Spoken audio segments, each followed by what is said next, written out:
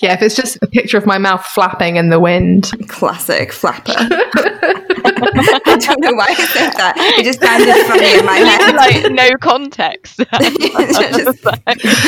We'll use that as the as part of the trailer for this episode. Yeah, fuck just it.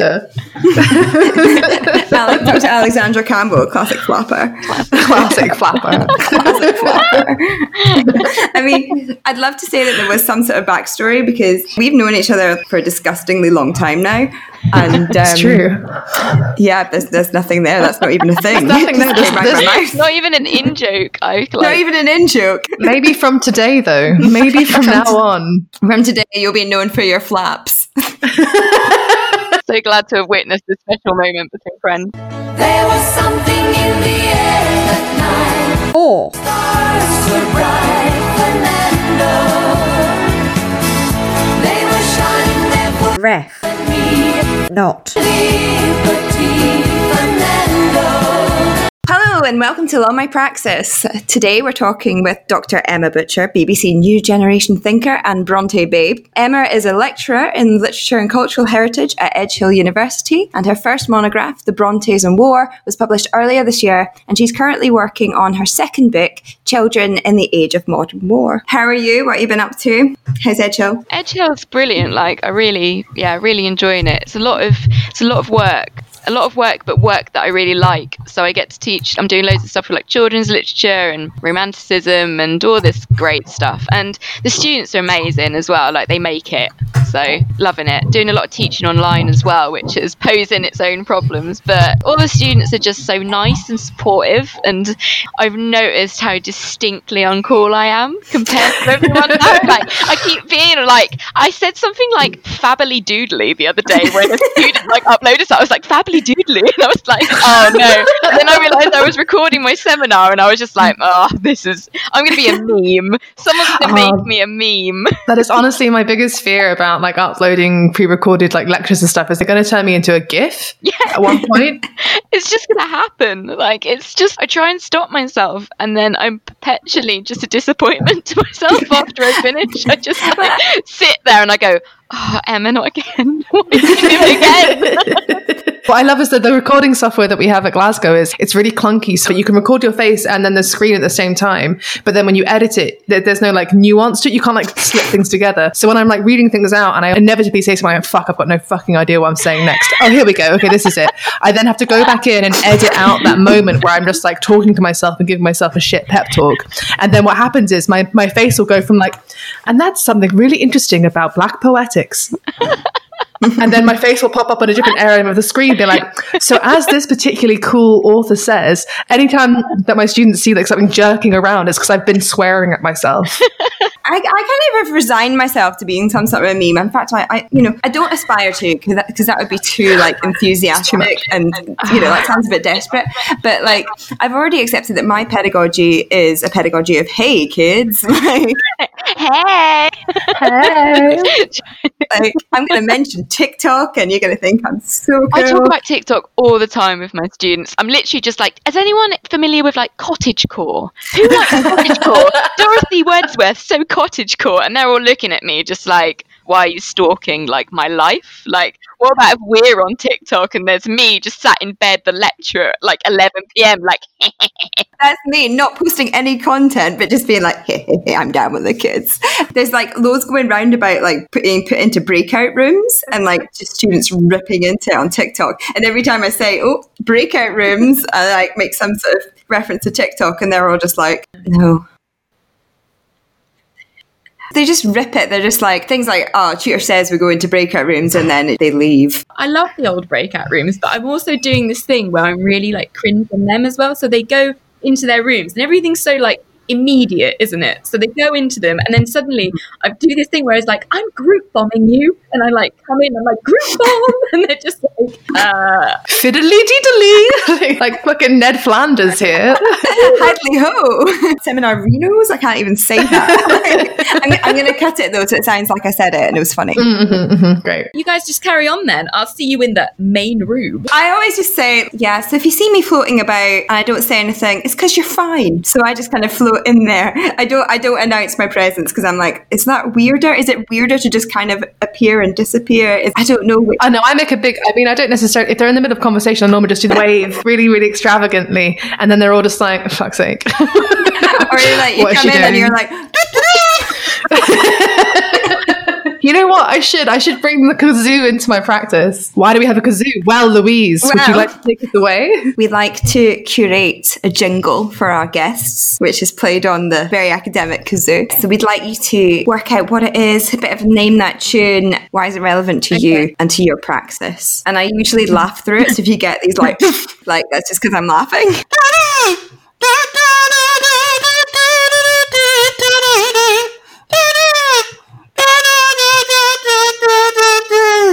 can't remember the tune. Louise, that was fucking awful. I'm not gonna lie.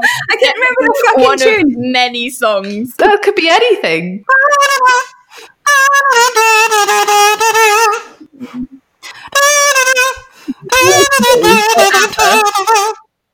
Yeah! I was like, why did I start at the beginning of the song? Like, yeah, and no then one knows the beginning. do the chorus, you fucking idiot. Great choice. See that it was an easy fit, that one. Because, Well, explain. Sorry, I've been marking all day. Please explain. I'm a military historian of the Napoleonic Wars, so Waterloo fits perfectly. Brave. I've never come on a podcast and been serenaded with a kazoo before. You're welcome. It's the true experience of Law My Praxis. It makes me fear what's to come. You can dance, you can die, Formatting according to this journal's referencing conventions. So it's been a really long day. All right, so you've written a lot of books, Emma. Say something about them. So professional. I mean, I've written a book. That's great. It's more than I've done. In terms of the second book, that is very unwritten. I sound a lot better in the introduction than I feel within myself and actually am. The Brontes and War was great. So I worked on my PhD, the idea that the Brontes were really important, like war commentators when they were kids, and how they used a lot of their youthful writings to explore elements of military masculinity and previously unknown kind of mental sufferings of war. So what we'd call war trauma, but then had a bewildering kind of array of weird labels like cannonball wind and nostalgia and all sorts of things that they just picked up on in society. So that was really fun to do, and I got to use the Bronte parsonage loads, and then I kind of got the book out pretty quickly because I got completely fed up with it. So I just rushed it out, and my family member was reading it and noticed that there was loads of typos in it. So, I mean, that's great, and I'm never going to read it. So just going to leave that, posit that. Just do what Louise does and claim it's praxis. It's fine. I mean, Yeah. well, my praxis. I do want to go back to one thing you just said, though. What is cannonball wind? Cannonball wind's this weird thing where basically people think that you kind of caught fright from a passing cannonball. So it would be like cannon fire is basically a mental state. This is not what I thought it was going to be. Cannonball wind, it just sounds weird, doesn't it? I mean, I thought it was going to be more gastric, if I'm honest. I thought it was going to be cannonball to the stomach, like that Ancient Simpsons episode. I feel like it would be like a really good way to talk about your farts. Yeah, no, exactly. Like, why is this not about the Brontes farting? Why is that not what the book's content is about, Emma? I mean, maybe that's my new calling, to write some sort of like, I mean, I'm just going completely for it to erotic farting Bronte fan fiction is probably my calling, to be honest. Oh my God, yes. I mean, it's very windy in Wuthering Heights. Lots of wuthering. Wuthering arseholes. Yeah. You're welcome. You can take that one. I will. I mean, if all else fails, I do think there is a lot of merit in the idea of going away and writing erotic fan fiction. I feel like that might be my second calling. I probably make a lot more money than I do now. People make so much money. We have a friend who she suffers from like really bad migraines, so she just bought, what's that software? Dragon. That's like the text to voice software. And she just lies in bed and just narrates erotic porn into her Dragon software and sells it. I hope that they wear like a bright pink silk dress with pearls and they're on a chaise lounge or whatever. They only pose with their wrists posed delicately upon their forehead. It's all period bodice rippers and corset bursters or whatever you want to call that kind of genre. You know, she pays her rent. That sounds great. It's the word for it. You just said it. Pseudonym. Pseudonym. Nom de Pain. plume. Nom de plume. Yeah, what would it be? Me, I mean, I'll just be the butch, really, because that's probably super masculine, isn't it? Just by butch. We know what you write. Exactly. It sounds so like, I don't know, sounds so muscular. I've thought about this because obviously mine is Ginger Labia Smythe. That is strong. That's very Sarah Waters, that is. Yeah, I figure that, like, you know, labia could definitely be like one of those things, you know, when particularly in the 19th century, there was a word that they thought was great, so they just called them that day. Mm-hmm. Yeah, like people called like Candida. Yes. Well, choices. And obviously Ginger. Alex, have you thought about this? I haven't. I think the closest one that I've come to is that kind of the classic, like, what's your porn star name or something, which is like the name of your dead dog and the first like road you lived on, which would be Tinkerbell Newnham. Ooh, that is really quite sensual, that is. Nancy New Road. That sounds a little bit like kind of reinventing Oliver Twist. It sounds a bit like a sort of neo-Victorian imagining. Yeah, it does. It's a bit like... Or like really shit Nancy Drew, like... Oh, yeah. Like Tesco Value Nancy Drew. I feel like it would be. It'd be one of those DVDs you get in Tesco, you know, with the, like, Titanic, The Legend Goes On. Shout out to that.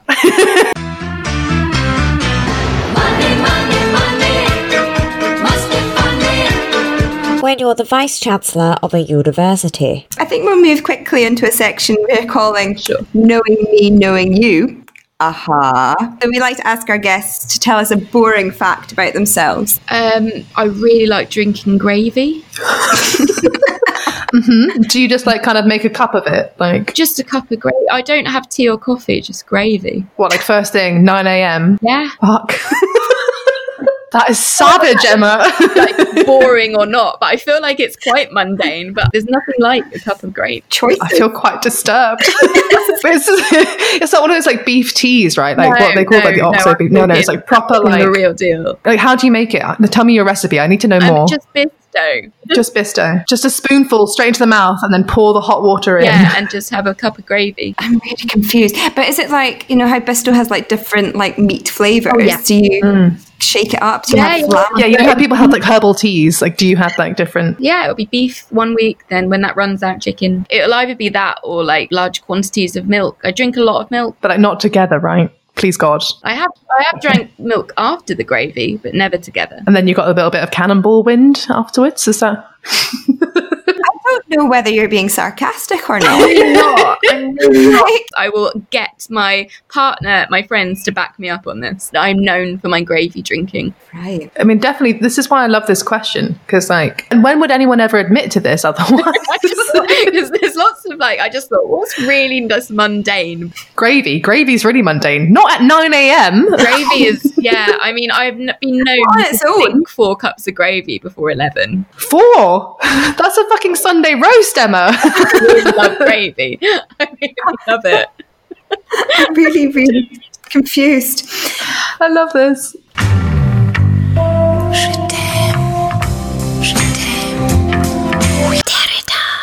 The next section is about getting sexy and asking for your Tinder bio, but I don't feel very sensual after talking about gravy. I mean, do you? I mean, why can you not combine the great meatiness of gravy along with the body? Like, why is that not sexy? It's a perfect segue. Everything's meaty. Meaty. Good. Yes. Okay, well... What is your academic Tinder bio then? If it doesn't have meaty in it, I will be disappointed. It would be something like Dr. Butcher, academic or serial killer. Swipe right to find out. All the danger. And then just had a full stop. Meaty? Question mark? Question mark. And a little like emoji of a knife. Let's meet up. This is getting very Sweeney Todd. I like it. Very Sweeney Todd. That's the thing, like, I feel like it was too, like, when people do their Halloween names on Twitter, I almost added, like, a little knife to the end of my name. Then I was like, I'm not going to do that. That's a bit weird. Rather than being, like, spooky name, that's just more, I'm aligning myself with murder. Yeah. Or, you know, the great art of butchery. Butchery. Butchery. Butchery. Yeah. It's a very valuable trade. It was a really terrible time when I became Dr. Butcher, though, because it was just two conflicting professions, really, that just don't really make a lot of sense together. So Well, at least you don't actually treat people. That's, This is TMI, but I don't care, so I'm going to say it on the podcast anyway. Say it. So I had to go to the gynecologist last week. Flaps. Flaps. And I mean, basically, They're too big. just like, wow, the machine, it's stuck. Sorry, that didn't happen. But anyway, so it was really nice. And obviously, because I have like massive health anxiety, I was hyperventilating because obviously, and I mean, the solution was welcome to your 30s. Like, that was the reason I was there. He like saw that I had doctor in front of my name because obviously I use it all the time because I'm a dick. And he was like, you're a real doctor then. Just before like examining my vagina, I was just like, you know how to talk to a lady. Like, the gynecologist called me a real doctor and got right in there. I mean, I'm not going to lie. If people refer to me as doctor, it's quite erotic. I mean, but should a gynecologist really talk to you before? Like, I feel like anything is going to be slightly weird. Like, there's no conversation which is even slightly okay. Could you imagine just like, wow, great about the election. Whoop. But you say there's no small talk, but this is like when we were just chatting about symptoms. But then they got someone in to just make sure that he wasn't doing anything untoward, like before they put the machine in, because it was like an ultrasound. And she was just chatting to me about Beech Grove Garden, which is a gardening show in Scotland. Great. Very flowery. Garden chat for your lady garden. Lovely. See what a nice gentle conversation that was. I honestly think like health assistants and nurses, like they are so good at coming up with this kind of like conversation stuff. Like when I had to have my lip surgery earlier in the year, I mean, it was a bit frustrating because they literally had their hands in my mouth and the assistant was just sort of like, what are you up to this weekend? I was like, oh. But I did feel very at ease about them like carving into my face. So, shout out to that nurse, Fiona. I mean, I don't know mine. They were fiddling with down there and I still don't know her name. So, oh well. I don't wanna talk if it makes you feel sad, and I understand you've come to shake my hand. I apologize if it makes you feel bad, seeing me so tense, no self-confidence. Due to chronic levels of imposter syndrome. But I mean, to get back topic, the question is, when it comes to writing war, does the winner indeed take it all? That was done in such a way, sorry, that really tickled my pickle. No, well, yes, the winner does take it all because they win the war. But also, they just win really, anyone who's really gunning for war really wins, don't they? Because, that's where all the kind of the high up generals, that's who you usually hear from, all of the kind of victors, because isn't war history written on the side of the victors? And this is why it's important, I guess, what I'm doing and others that are doing to try and turn that to a no.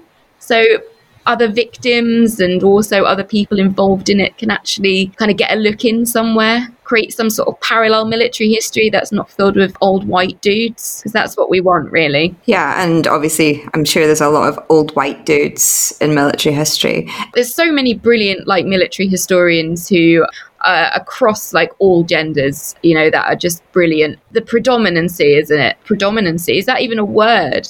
Sure. It is now. Predominancy is mainly old white men still, and that's the way of it. I think it would take a couple of kind of generations. Yeah, so what we need is young white children. Young white children. And then I had the kind of moment in my head where I was like, I mainly study white children. I'm trying to be more global, but it's so hard, right? To find, because everything's in different languages and also so many histories are lost. And I'm just trying to be better. I'm trying to do better. I like how I'm preaching about history being an old white guy kind of thing. And it's like, actually, the histories that are easier to find are the kind of white histories.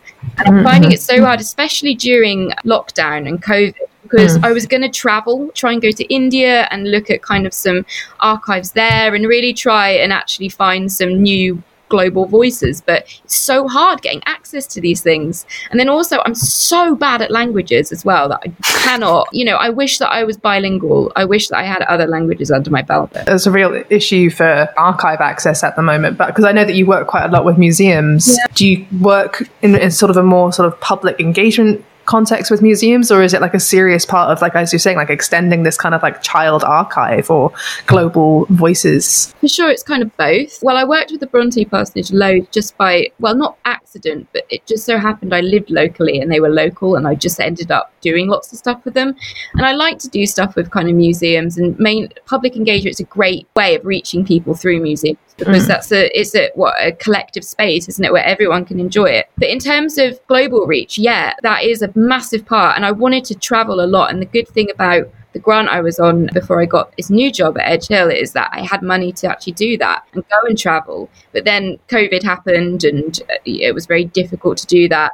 But it's really hard because, like, for example, a lot of archives in, say, India, it's like a needle in a haystack. There's problems of kind of categorization, and you need to just go and find things. So you can't just email a librarian there and say, or an archivist and say, hey, have you got anything relating to children and war? Because like all academic, getting the brilliant librarians and archivists to do our job for us and then say, we've discovered this. Taking the credit. It takes that actual physical going there and physically trying to do that, because they're just like, well, probably, but the actual amount of time it's going to take go through these uncatalogued documents is going to be so much. So it's really hard, because I'm trying my best to kind of do things. And so I have started writing this new book, and I'm starting to try and write different experiences in, but it's really hard to capture an authentic child's voice, which is what I try and do as much as I can to try and find some kind of authenticity. I mean, authenticity is the wrong word, because everything's going to be mediated through loads of different platforms, but try and find something that relates to children's experiences that's a little bit more authentic than this adult dialogue. It's so hard. So what kind of materials do you normally uncover then in these archives? Because, I mean, obviously your first book was all about the Brontes and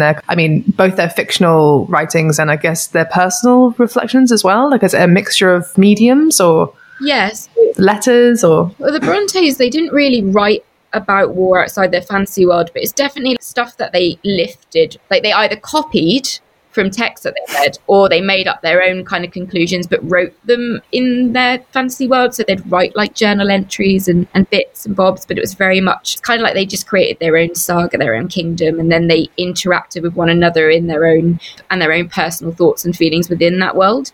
Whereas the stuff I'm looking at now is a mixture of things. So I initially wanted to just find children's voices, and then I realised that was way too hard. So I look at like arts, also literature as well. Well, I'm trained in literature, not history. So I'm using things like Les Mis or War and Peace and all of these great texts that talk about children in war in some aspect, but also trying to find just children's letters and ephemera in the archives. So places like the National Army Museum and the British Library India Archives and National Maritime Museum, they're all been great, and they're great places to find content, which I have found, but again, it's been limited really, the amount that I can do. So it's also trying to kind of work out what material I can kind of get online, which is just harder, isn't it? But woe is me, we're all going through this at the moment, aren't we, where we're basically just trying to work in difficult circumstances. So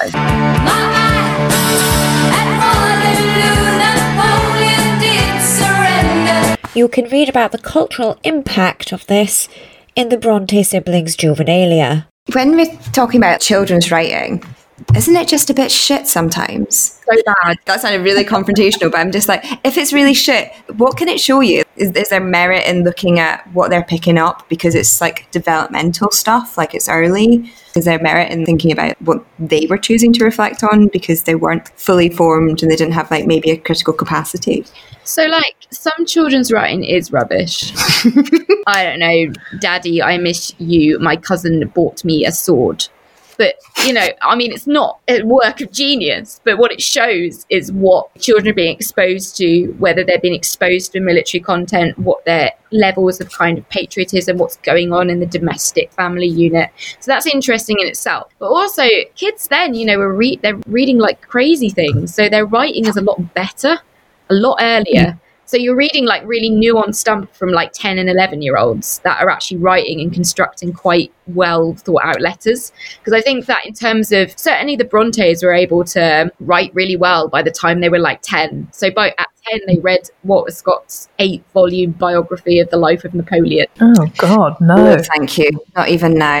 It makes me think a lot about children's consumption, because in the past, certainly not obviously working class children, but well-off children could have a really good reading age really early on. Whereas now there's kind of a sense, isn't there, that children's books are curated for children. Mm. So it's like we're giving children their age range book and progressing them, but there's no sense of, okay, so just find something, and kids kind of potting around thinking, oh, look, I found this Dickens, and then reading it, because there's no sense of children's literature as a kind of commodity until much later, even though it's a bit about, it's not like it is now. Yeah, like it's almost like a restriction, sort of like, no, not right now, not for you, not today. Yeah.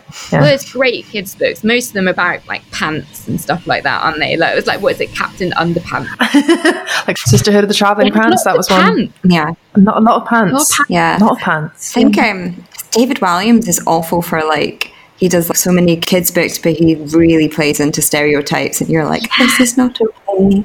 I don't like his books. I think that they're really quite like, kids' books can be crude, right? Because kids love poo and fighting and all the rest of it. And Cannonball wins. Cannonball win.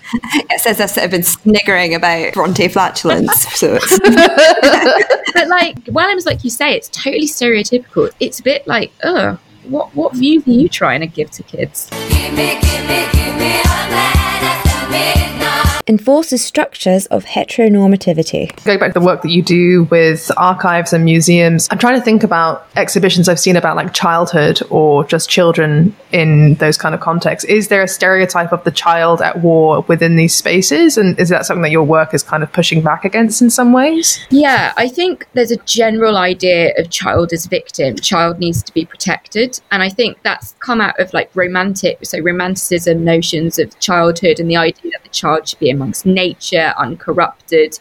And then throughout the 19th, 20th century, more laws are passed to protect children, right? So there's this kind of sense that they're in this sacred space. Whereas actually, what I've noticed is that children are always the victim of war. There's nothing that kind of goes against that, but it's not in juxtaposition to agency, that children can have agency within limited frameworks, be that the domestic military family, be that as a soldier or something like that.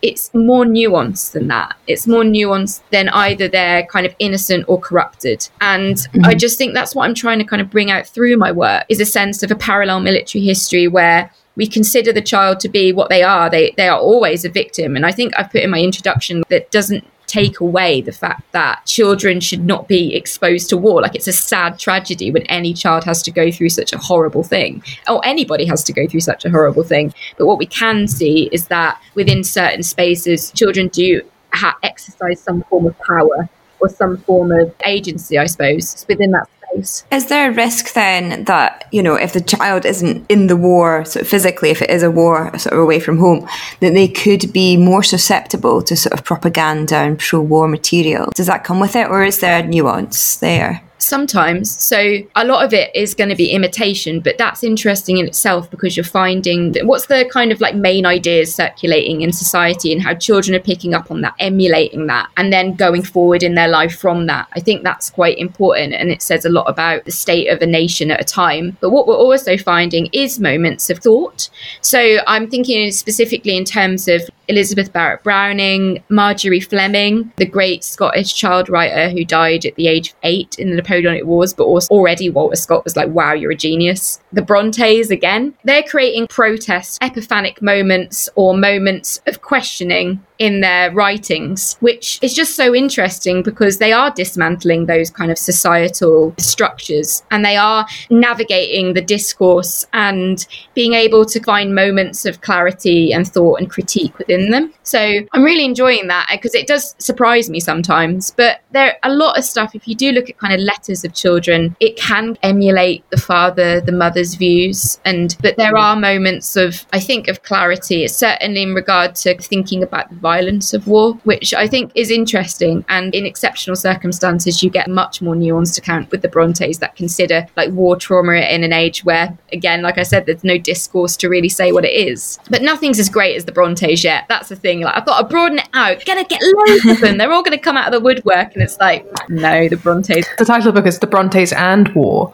What would a book about the Brontes at war be about? Like, probably like, what would they do? like with each other or against the shittest you one? could have loads of great chapters, couldn't you? Like sibling rivalry. You could have one of toxic masculinity and like, Oh yeah, fucking Branwell. and a sense of like conquering women at war with women, and that would be really interesting, stuff like that. Or at war with the publishing industry. There could be loads of stuff. At war with herself, because there's all that stuff with Emily Bronte and the various rumours about her mental health and things. It'd just be a chapter called like Anne's the Worst. No. Like, you're so mean to Anne. Anne, I hate Anne. Oh no! I just, honestly, I don't know. I'm sorry, but I'm literally the bad guy of the Brontes, right? Because I'm like, oh, hey, look what these three women did, but let's bring in the brother. I am the worst. Awful.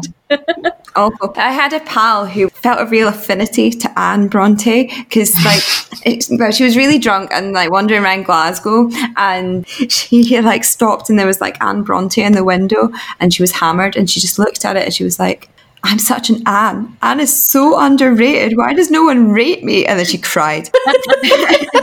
I just fucking love that story. I'm such an Anne. I love that so much. No one rates me. No one likes me. It's fucking brilliant. But if you had to choose a Bronte sister, because you can kind of see those stereotypes almost playing out archetypes, Anne's the underrated one. Who would you most identify with? The brother. I love Emily the most, but I'd probably most identify with Charlotte because bossy, small, just wants to get things done. She did drink a lot of gravy, it's true. You know, Charlotte's I don't really like Charlotte, really, as a person. Don't know what that says about my reflections on myself, but Yeah, wow. I think in terms of Charlotte's identity as the leader, I suppose, of pushing forward, like, I'm just like, yes, her leadership. But I aspire to be Emily. Yeah, everyone wants to be Emily. Like, I would love to think that I was Emily, but You're an Anne. I think rather than being a Charlotte, I think I'm an Anne. Like, I really do. Fuck me. That's okay. Like, And better than Charlotte. yeah. Yeah. It's like we were talking about Little Women when we were doing the musical, and this whole thing is like everyone wants to be Jo, but then I realised that I'm a fucking Amy. Fucking hell, I'm Amy. Oh. Awful. If you're all alone with the pretty birds that flow, Please, AHRC, take a chance on me. The thing we haven't talked about yet is how you managed to get the BBC to take a chance on you. Take a chance, take a chance, take a Take a chance. chance. It take a was chance. really bizarre. I think a lot of things happened by accident in the sense that I literally was at the Bronte Parsonage one day showing my parents around for the first time, and a TV crew happened to be there that day who were shooting Being the Brontes, which was the big Easter documentary on the Brontes. And the lead curator, Anne Dinsdale, she basically said, oh, Emma's an expert on the juvenilia and she's here today. Can you just give the crew some answers? And the crew just chatted to me about some stuff, that the questions that they had. Then they asked me to be on the show randomly. So it's complete fluke that happened. And I think that was one of the things in the application, because before, in terms of the BBC, I didn't even get a look in. Like, my first application was just thrown in the bin. So I put that in my application at forefront, and I got through to the rounds. And then I think I thought I'd blown it quite quickly. So I kind of just started being more me, and everyone was just, it's like, what do you listen to or what do you watch on TV? And everyone was being quite nuanced with things, and I was just like, First Dates, like, I just watched First Dates, and I ended up trying to calm my nerves as well by just being me. And I think that there was a lot of things that day that kind of went in my favour. I think that I really loved my topic I was doing, so when we did the pitch, I really enjoyed it. And the tag team debate, I was tagged at the right time when I had an answer. So I'd like to say that I just suppose the biggest takeaway things is that a lot of that I felt was fluke, but obviously they liked just me being me. I think that's the main thing, is that just obviously you don't want to be too you, in the sense you don't want to be, just talking about farts all day. Yeah, or discussing your visit to the gynecologist. Maybe I won't talk about that if I get through. That you'd like try and just be enthusiastic about what you're doing, and just, I suppose, bring in that passion as well, that like I want to always, as much as I can, try and make my research apply to everyone and make everyone feel like they can access it and enjoy it. And that's kind of what, if you want to do that, you've kind of already got that in the bag, rather than feel like it's a tick box. If you genuinely want to do that, then that's great. They'll see that. I get so frustrated with academics who turn their nose up at public engagement things, like sort of turn their nose up at like sort of public historians. Like, I just think that it's so ridiculous, because anyone who's in academia can write something really dense and ridiculous, but I think it's a different skill to use your research in a way that's for good and accessible. It's also just really nice to hear about people who also watch a fuck ton of shit TV. Like, oh god, yeah. I don't know, like, I get to the end of the day and my brain is so tired from like pretending to be knowledgeable about several thousand different things that I just want to sit down and watch Setting Sunset. I just want to watch terrible people buy houses that I will never able to afford. Like, that's just what I want in my life. I just, honestly, the last thing I want to do at the end of the day is go to a Victorian organ recital. All I want to do is just watch like Emily in Paris and just hate it. Selling Sunset, absolutely. I was 100% Team Chriselle, then she kind of annoyed me a bit on Dancing with Stars. So I didn't watch the crossover episode. I enjoyed just watching Carol Baskin on Dancing with Stars. Do you remember the beginning of the lockdown when everyone was obsessed with Tiger King was 12 years ago, Louise. Get over it. Literally 12 years ago. And she was just dancing to like Circle of Life and Eye of the Tiger. That is amazing. That is so on brand. How have I not seen this? This is incredible. Me and my group of friends did, lockdown began, and it was the whole kind of competitions and quizzes and stuff. We had a round where we had to recreate a music video, and I Saw a Tiger and dressed up as Joe Exotic, and it's one of the most horrific costumes that I've ever done in my life, and I will send it to you. If you have a link to it. Yes, please. Yeah, we'll put it in the show notes. Then I'm going to send you the picture of me, and generally it was so bad that my partner would not even look at me. It was so bad. I came into the room and I was like, "Hey, Travis," and he was like, "No, turn around, leave." So I say thank you for Your paper, which I enjoyed, it's more of a comment than a question, but My, at Waterloo, Napoleon did surrender. ABBA contend that the history book on the shelf is always repeating itself. As a public historian of sorts, do you think that ABBA were onto something? That is the most nuanced ABBA question ever. The history book repeating itself. Of course it is, isn't it? Isn't that what we're always told in history? To learn the mistakes of the past, otherwise history is doomed to repeat itself. And we kind of do that, but in a weird swinging pendulum, I think. Don't you think that we kind of go, politics is a great example, right? You go from left to right and left to right. And I think kind of war's the same. We never learn, do we? The human race are just naturally flawed, and they're selfish, and their quest for power is too great, and difference, and their kind of sense of that everybody, they don't tolerate difference, and they don't understand each other. And I think that long as humankind's around, there's going to be war. I wish that was not the case, but it just, the reason which I do children in war and study children in war is because that is actually such a pressing issue, more than it ever was in the 18th and 19th century. The levels of child soldiers around the world are just huge. Child terrorists,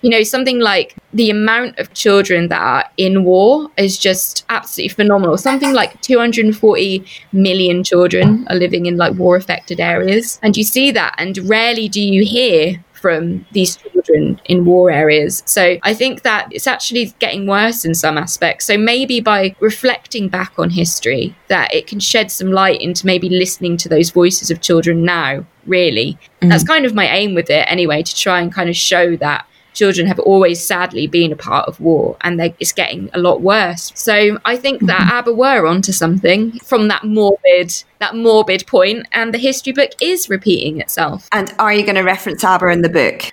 Yes, from now on. I mean, yeah, I think I have to put a footnote to ABBA for sure. Certainly a journal article could come out of this, couldn't it? Like, deconstructing Waterloo by ABBA. Is there truth? If you want a co-author that will handle the ABBA side, Sure. I have been to the official ABBA museum. Wow. When I was in Melbourne, of all places. Why is it Melbourne? Well, it was in 2010. There's one in Stockholm. Yeah, no, they moved all the stuff from Melbourne to Stockholm because that makes sense. But yeah, in 2010 it was in Melbourne. Love it. And because I was there for the fencing Commonwealths, and I insisted that the entire Scotland women's fencing team joined me at the ABBA Museum because I was captain, and I was like, it's team building. You have to come.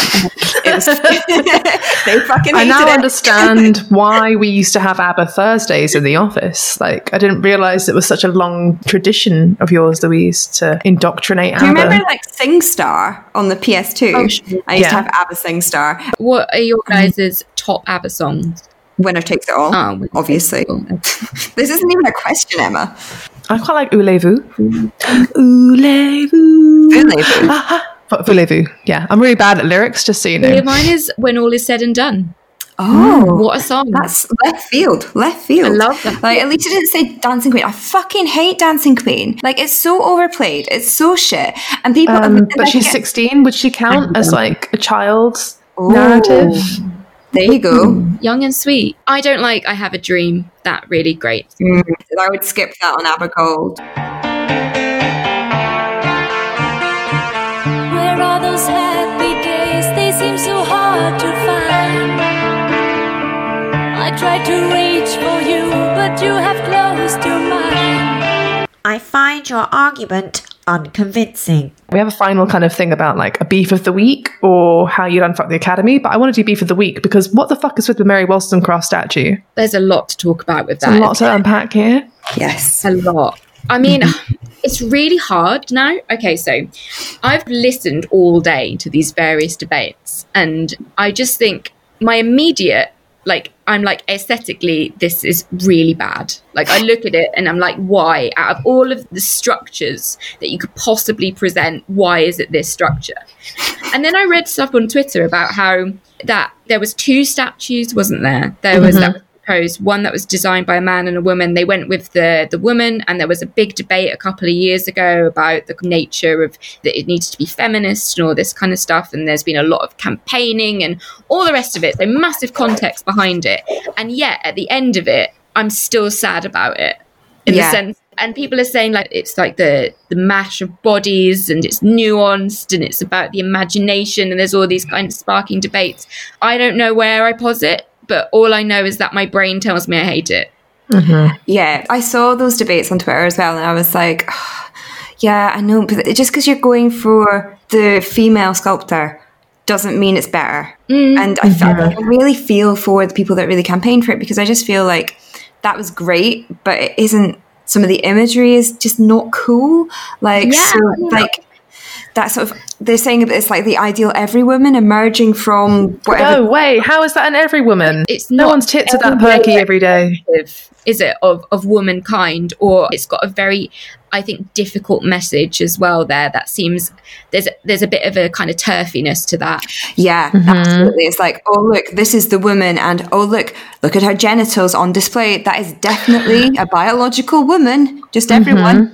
Definitely. I mean, yeah, now that I'm zooming in, like I previously, when I was looking at this image earlier, just with a look of like, what on my face, I was like, at least there's like a healthy bush.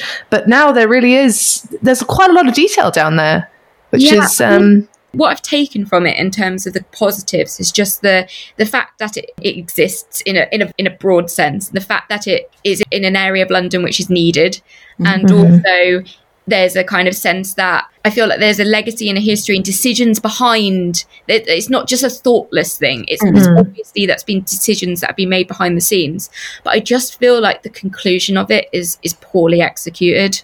And I personally stand by, because sometimes I backtrack on things. Like I think about it a bit more, and then I'm like, well, maybe I'm not so vehemently against something as I was this morning. But like that awful Reclaim Her Name books thing, because I remember on Twitter, so like initially when I didn't even look at it sort of nuanced it at all, I was like, that sounds like a good idea. And then when you looked into it and you realised that it was maybe queer authors that chose their names. They chose the name for a reason. And there was a lot of weird politics. And it was just done from this platform of, we're going to expose their real names because they deserve it. But it's like, you're taking agency away from the author. So that, like, I remember having that thought process of, oh, that's a great idea, and backtracking. But this one, I keep looking into it and I'm just like, but I just think it's... I don't get it. Like, it just screams to me sort of like, and again, I haven't done any background research into the statue beyond like a couple of threads on Twitter, which isn't really that much of an insight, Alex. Well done.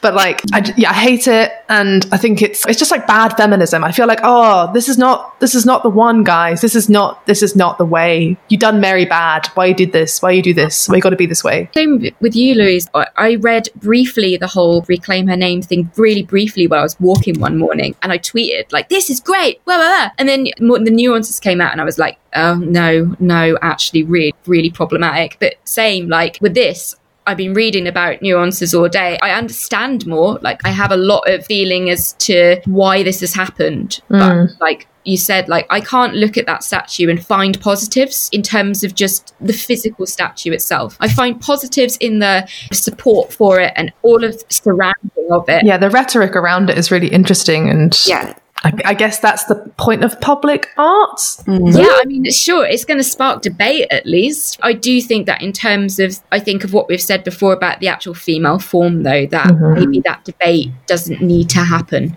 No. Like maybe, you can talk about the quality piece of art, right? But you don't really want to be talking about human rights, you know, and how that's projected in some kind of memorial that's going to be there. I mean, you've got the whole thing in Wollstonecraft about how women are caged by their gender and stuff, and you're just like, so we're gonna just encapsulate it with the statue. I can see, like, if you wanted to be really wanky about it, which I'm going to be, I can see there being value in the statue being not just strictly of Mary Wollstonecraft and just representing what we think she looked like. Like, I can see value because that's how statues have been built for years and years and years. And obviously the patriarchy is bad, and we want to kind of reinvent how we look at art and how we look at female figures, and not necessarily give them the same treatment that we've given to hundreds and hundreds of white men all across the country. Maybe we want to give them some sort of different form of representation. So I'm not against an abstract statue. And I also think Wollstonecraft is a figure that really, there should have been a fucking statue already. Like, come the fuck on. But I just think that in its abstraction, there's some fucked up mixed messages there. I mean, I also think it's ugly, but even taking away from that just personal, visceral, trying to read into it beyond its assault on my eyes. But it's just even the background of it, right? In terms of this is supposed to be filling like a glaring absence of female figures in London's kind of sculptural landscape. The fact that 90% of all statues in London are of men. Most of those men are probably clothed. I mean, I think that's the thing as well in terms of like, if you want to put a female figure into the public discourse in such a kind of visual way, like, does it have to be another nude one? Like, does she have to have her tits out to be making a point about Wollstonecraft's like proto-feminism? No. But the ideology as an abstract figure, for sure, like her ideas are so important. But no, I can't get on board with it. I've decided. Okay, so you may have guessed that because we weren't being interrupted by some actual erudite thoughts, Emma's internet dropped out, so it left me and Alex just chatting into the void for a while, which leaves me to give you some plugs for Emma's work. So you can find Emma on Twitter at @EmmaButcher_, or you can look up her monograph, The Brontes and War, or you can look at our Twitter and see the picture of her dressed as Joe Exotic. Also, if you're interested in saving the Bronte parsonage, you can Google their Just Giving account, and we'd appreciate any donations to save this wonderful museum. We've been Lol My Praxis. If you liked what you heard, you can subscribe wherever you download your podcasts, and don't forget to rate and review us on iTunes. A 5-star output deserves 5-star rating. No reviewer 2 comments, please. Shout out to our biggest fan, Dr. Amy Bromley. You can get in touch with us at lolmypraxis@gmail.com or at lolmypraxis on Twitter. Today's episode was brought to you by the letter B and the number 1792. Our shape this week: Abstract Naked Woman. Remember to tell all your friends, with apologies for cross-posting. Please do not reply all. Bye! Coming up on Lol My Praxis. Even the vegetables don't like him. We're joined by Dr. Pete Orford to discuss an underrepresented white male Christmas author.